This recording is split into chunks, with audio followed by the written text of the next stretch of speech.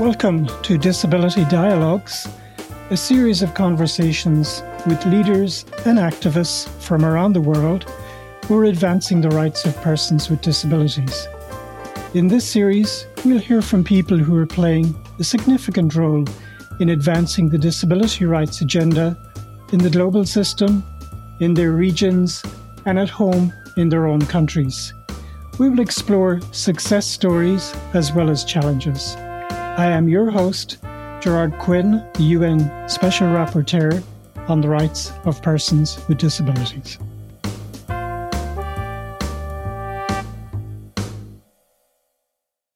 Today, in our very first podcast, I'm delighted to lead off the series by interviewing Gopal Mitra. Gopal coordinates the implementation of the United Nations Disability Inclusion Strategy. Gopal, you're welcome. Thank you so much, Gerard, and looking forward to our conversation.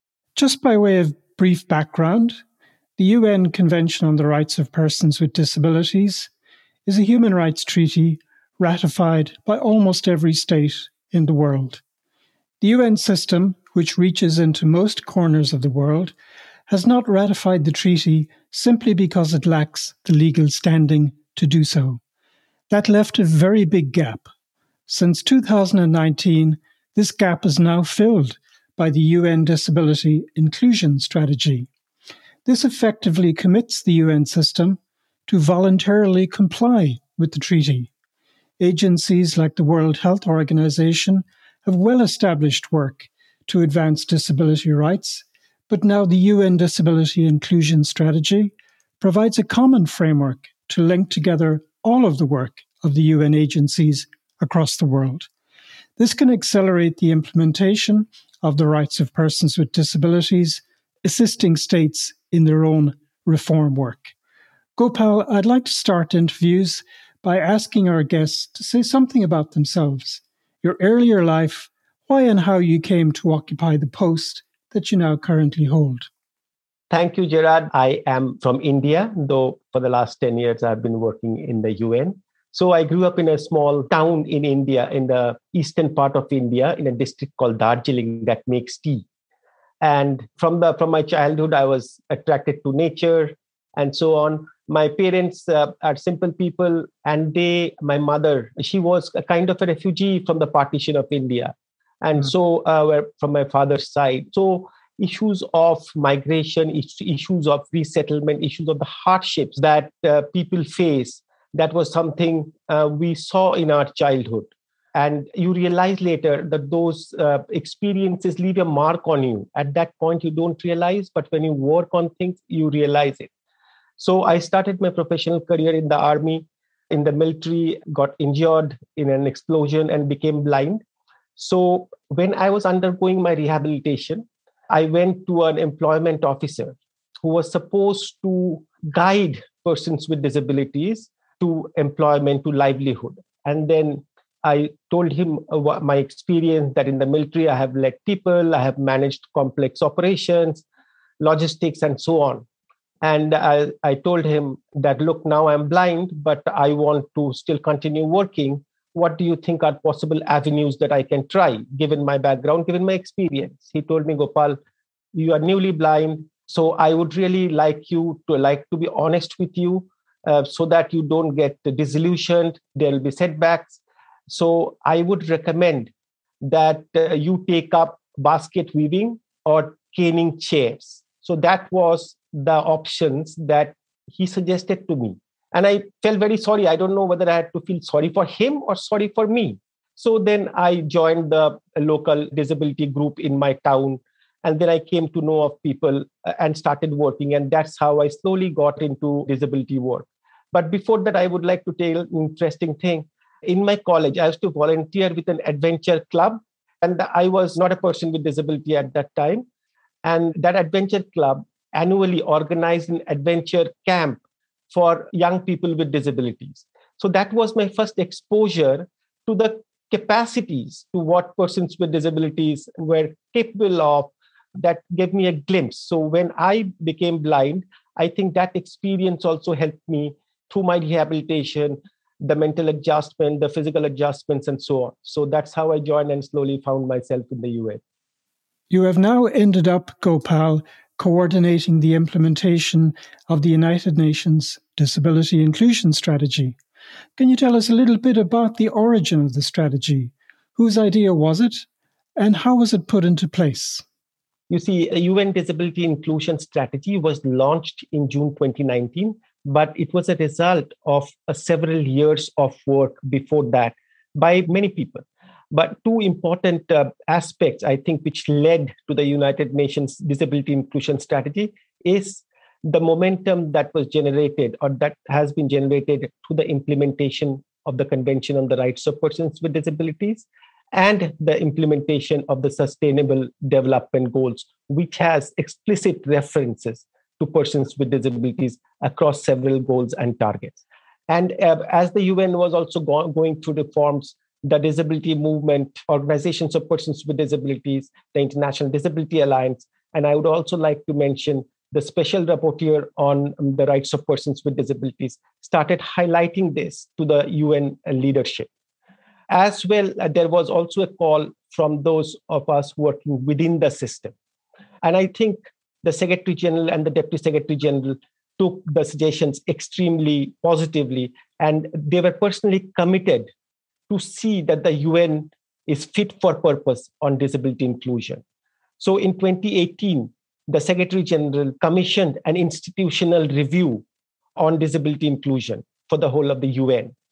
The review found that though the UN system, the United Nations system, has been working on disability inclusion for a long time, there is no shared framework which could strengthen coordination.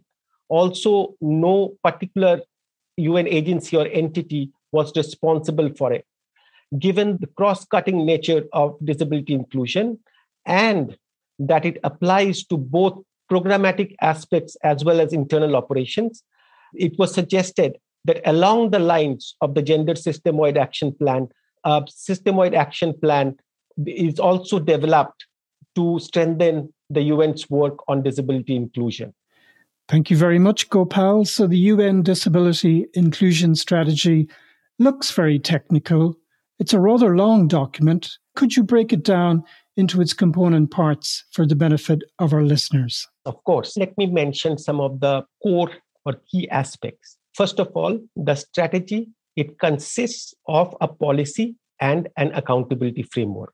The policy outlines the overall vision, the high-level commitment of the United Nations towards disability inclusion and inclusion of persons with disabilities.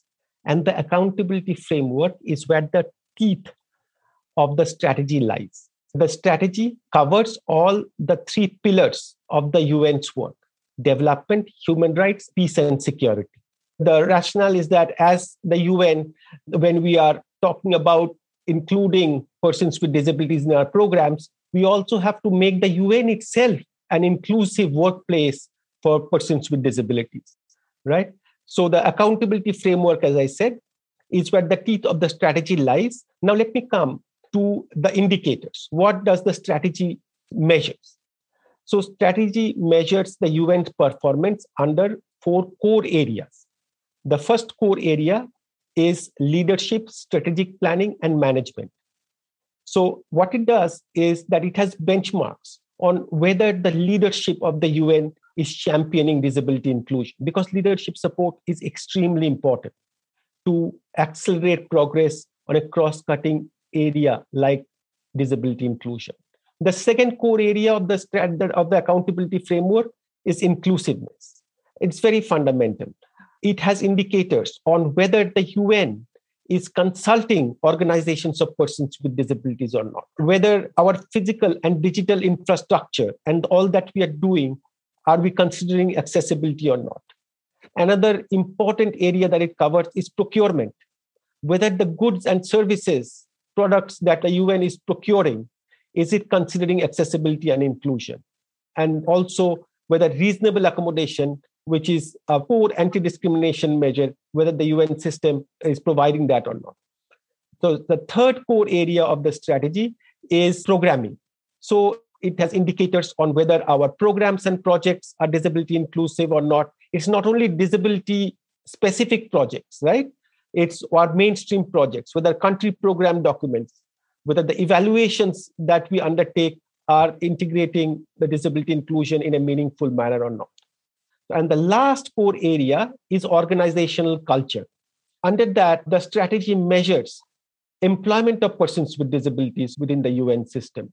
It measures whether our communications, whether they are representing persons with disabilities in a meaningful manner or not, whether the UN has put in place measures to build knowledge, capacity, and awareness of all its staff on disability inclusion or not. So I know it's very early days, but you're very closely involved in monitoring the implementation of the framework across the UN system. I'm wondering, can you tell us some of the highlights of that analysis so far? Are there any surprises? Do you, for example, have any sort of league table? And if so, who's winning the league table within the UN system at the moment? That's a great question, Gerard. So, as I said, the UN agencies, entities, and country teams, they have been reporting annually on the strategy. So, from 2019 to 2021, the performance has improved from 16% to 30%. You can say nearly it's 100% progress. But at the same time, there are two aspects. After 3 years, the UN system is still not meeting 70% of the benchmarks on disability inclusion that has been established by the strategy. So, on disability inclusion as the UN system, we have started from a very low base, a base of 16% of indicators that are being met. The strategy has provided a framework, a roadmap to make progress from 16 to 30%, nearly 100%, and despite the disruptions caused by COVID-19 pandemic. At the same time, there is a long way to go. That is the overall picture.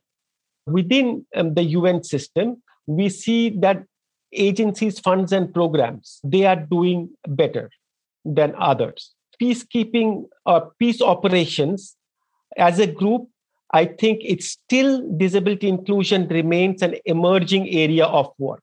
Yes, we know the agencies who we traditionally think of when we talk about disability inclusion: World Health Organization, International Labour Organization, Office of the High Commission for Human Rights, UNICEF, UNDP.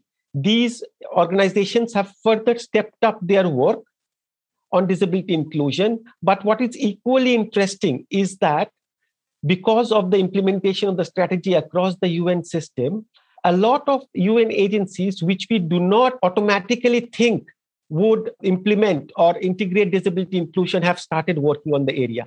I'm talking about the Food and Agricultural Organization. They have stepped up their work so much.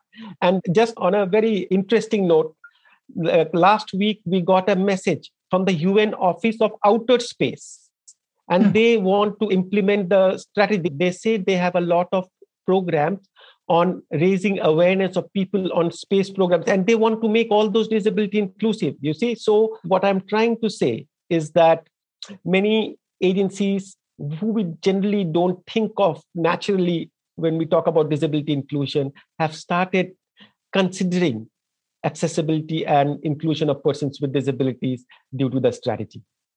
Gopal, you must, as a former military man, be somewhat disappointed by the low take-up so far in peacekeeping and peace building. Hopefully we can see progress in the next period ahead. You mentioned the area of space. I noticed that 6 or 7 months ago, NASA was looking for people with disabilities for their next intake of training astronauts, which is quite fantastic. Just by way of personal experience, I used to work in the European Commission on disability issues, and when we changed our policy in the mid-1990s, the very first application was with respect to the design of cabs for tractors on farms. As it turns out, the need for more ergonomic designs was incredibly important because a lot of farmers have accidents on the farm and are disabled as a result. So right now, Gopal, there are many crises facing the world. We have too many armed conflicts, Ukraine, Yemen, Congo, to name but a few. And we're experiencing climate change, which will likely lead to mass displacements of people. And you and your family have experienced that many decades ago. With the UN system playing such important roles in the protection of millions affected by crises, would you say that the disability inclusion strategy is beginning to make a difference in the system's preparedness and responses? There are two aspects, two sides, if I may say, that we see emerging from the strategy. One is humanitarian agencies. We see their performance of humanitarian agencies higher than the system average. The big humanitarian agencies, World Food Programme, High Commissioner for Refugees, UNICEF, and so on, IOM, International Organization for Migration, they have really stepped up. We see that the humanitarian needs overview, the humanitarian response plans, and the post-disaster needs assessments, and so on, are increasingly factoring in inclusion of persons with disabilities. Most agencies have invested in capacity, which is critical to accelerate progress. In terms of the peace operations, I totally see why you mentioned that it's a little discouraging. At the same time, what I would mention is that we see a lot of interest and enthusiasm among peace operations to undertake this work. In 2019, when the reporting was done, 12 peace operations reported. Now in 2021, 18 peace operations reported. So there is an 50% increase in the number of peace operations that are implementing and reporting on the strategy. There are already several good practices that are emerging.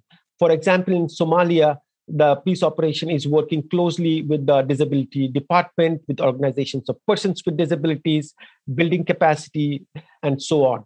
In Iraq, we know the peace operation worked closely with organizations of persons with disabilities to ensure that during the last elections, persons with disabilities, it was accessible for persons with disabilities. Like this, we have several good practices that are emerging of peace operations engaging on disability inclusion, and we expect this to further improve over the coming years. Thank you, Gopal. We in the Special Rapporteurs team, as you know, have a profound interest in armed conflict and disability. And for our most recent report on the laws of war and disability, we conducted many regional consultations around the world, bringing together military authorities with civil society organizations. What we discovered was a huge appetite for these kinds of conversations and dialogues. And we aim to follow through with similar regional consultations in the whole area of peace building and disability. From your experience, do you see a similar appetite for all sides to reach out in the peacekeeping apparatus to persons with disabilities? Yes, indeed, we see that. And when we reach out to our colleagues working in these peace operations, and they're working under very challenging situations, right? We see definitely an appetite, an interest to take this forward. What we have to also match is the capacity. So we are trying to organize how to build the capacity, the technical knowledge, the awareness, and that is required. One of the aspects about the UN Disability Inclusion Strategy that is of a particular interest to me and our team is the positive role of public procurement to actually, as it were, purchase the right kind of justice and equity for people with disabilities. Could you say a word or two about how that's progressing within the UN system? It's a very interesting area that came out of the first reporting on the strategy showed that procurement or consideration of disability inclusion in the procurement was one of the lowest performing indicators, right? At the same time, across many agencies, entities, our colleagues, there was the realization that, look, when we are talking about financial crunch, we are talking about a difficult financial climate. Funding on disability inclusion may be difficult. But what colleagues realized is that what we are procuring, that money is already there. So if we are able to factor in disability inclusion and accessibility in that, we could really move the needle. on inclusion. So the UN Procure Network developed in 2020 the first guidelines on disability inclusive procurement. And now for the last 2 years, the guidelines are being implemented and we are seeing some good action. We have seen UN agencies incorporating accessibility criteria into their tenders, requests for proposals, and so on. We see also some work starting on how we can procure from disability inclusive suppliers, right? We have seen that the UN Global Marketplace website or the portal where the tenders which are used for procurement, they have been made more accessible and so on. So we are seeing more and more examples of UN agencies putting more attention on procuring, for example, assistive devices. Of course, that is specific disability related equipment or product. Gopal, it's pretty obvious that the UN Disability Inclusion Strategy is incredibly important in reaching out to the furthest tentacles of the United Nations in country. So how can ordinary people interact with their own in-country UN team to guide the inclusion strategy? And more importantly, how can they help you to assess compliance? That's a great question, Gerard.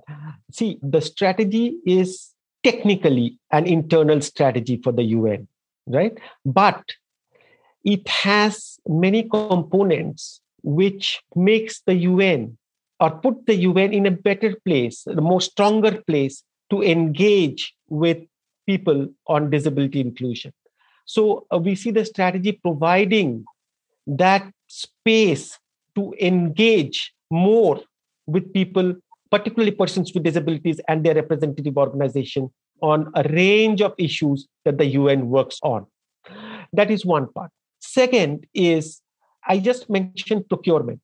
The strategy also provides the space or the framework for those who engage with the UN to discuss or to factor in or to consider disability inclusion in a much more concrete manner. For example, all the vendors of the UN, all those companies who supply to the UN, all the people who build our software, the digital portals, and so on.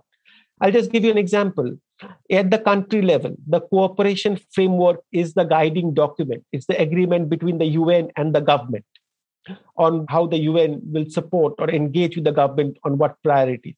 We see persons with disabilities and organizations of persons with disabilities being increasingly consulted in the development of that cooperation framework. And the strategy provides a framework for that because that is a specific indicator in the UN Disability Inclusion Strategy.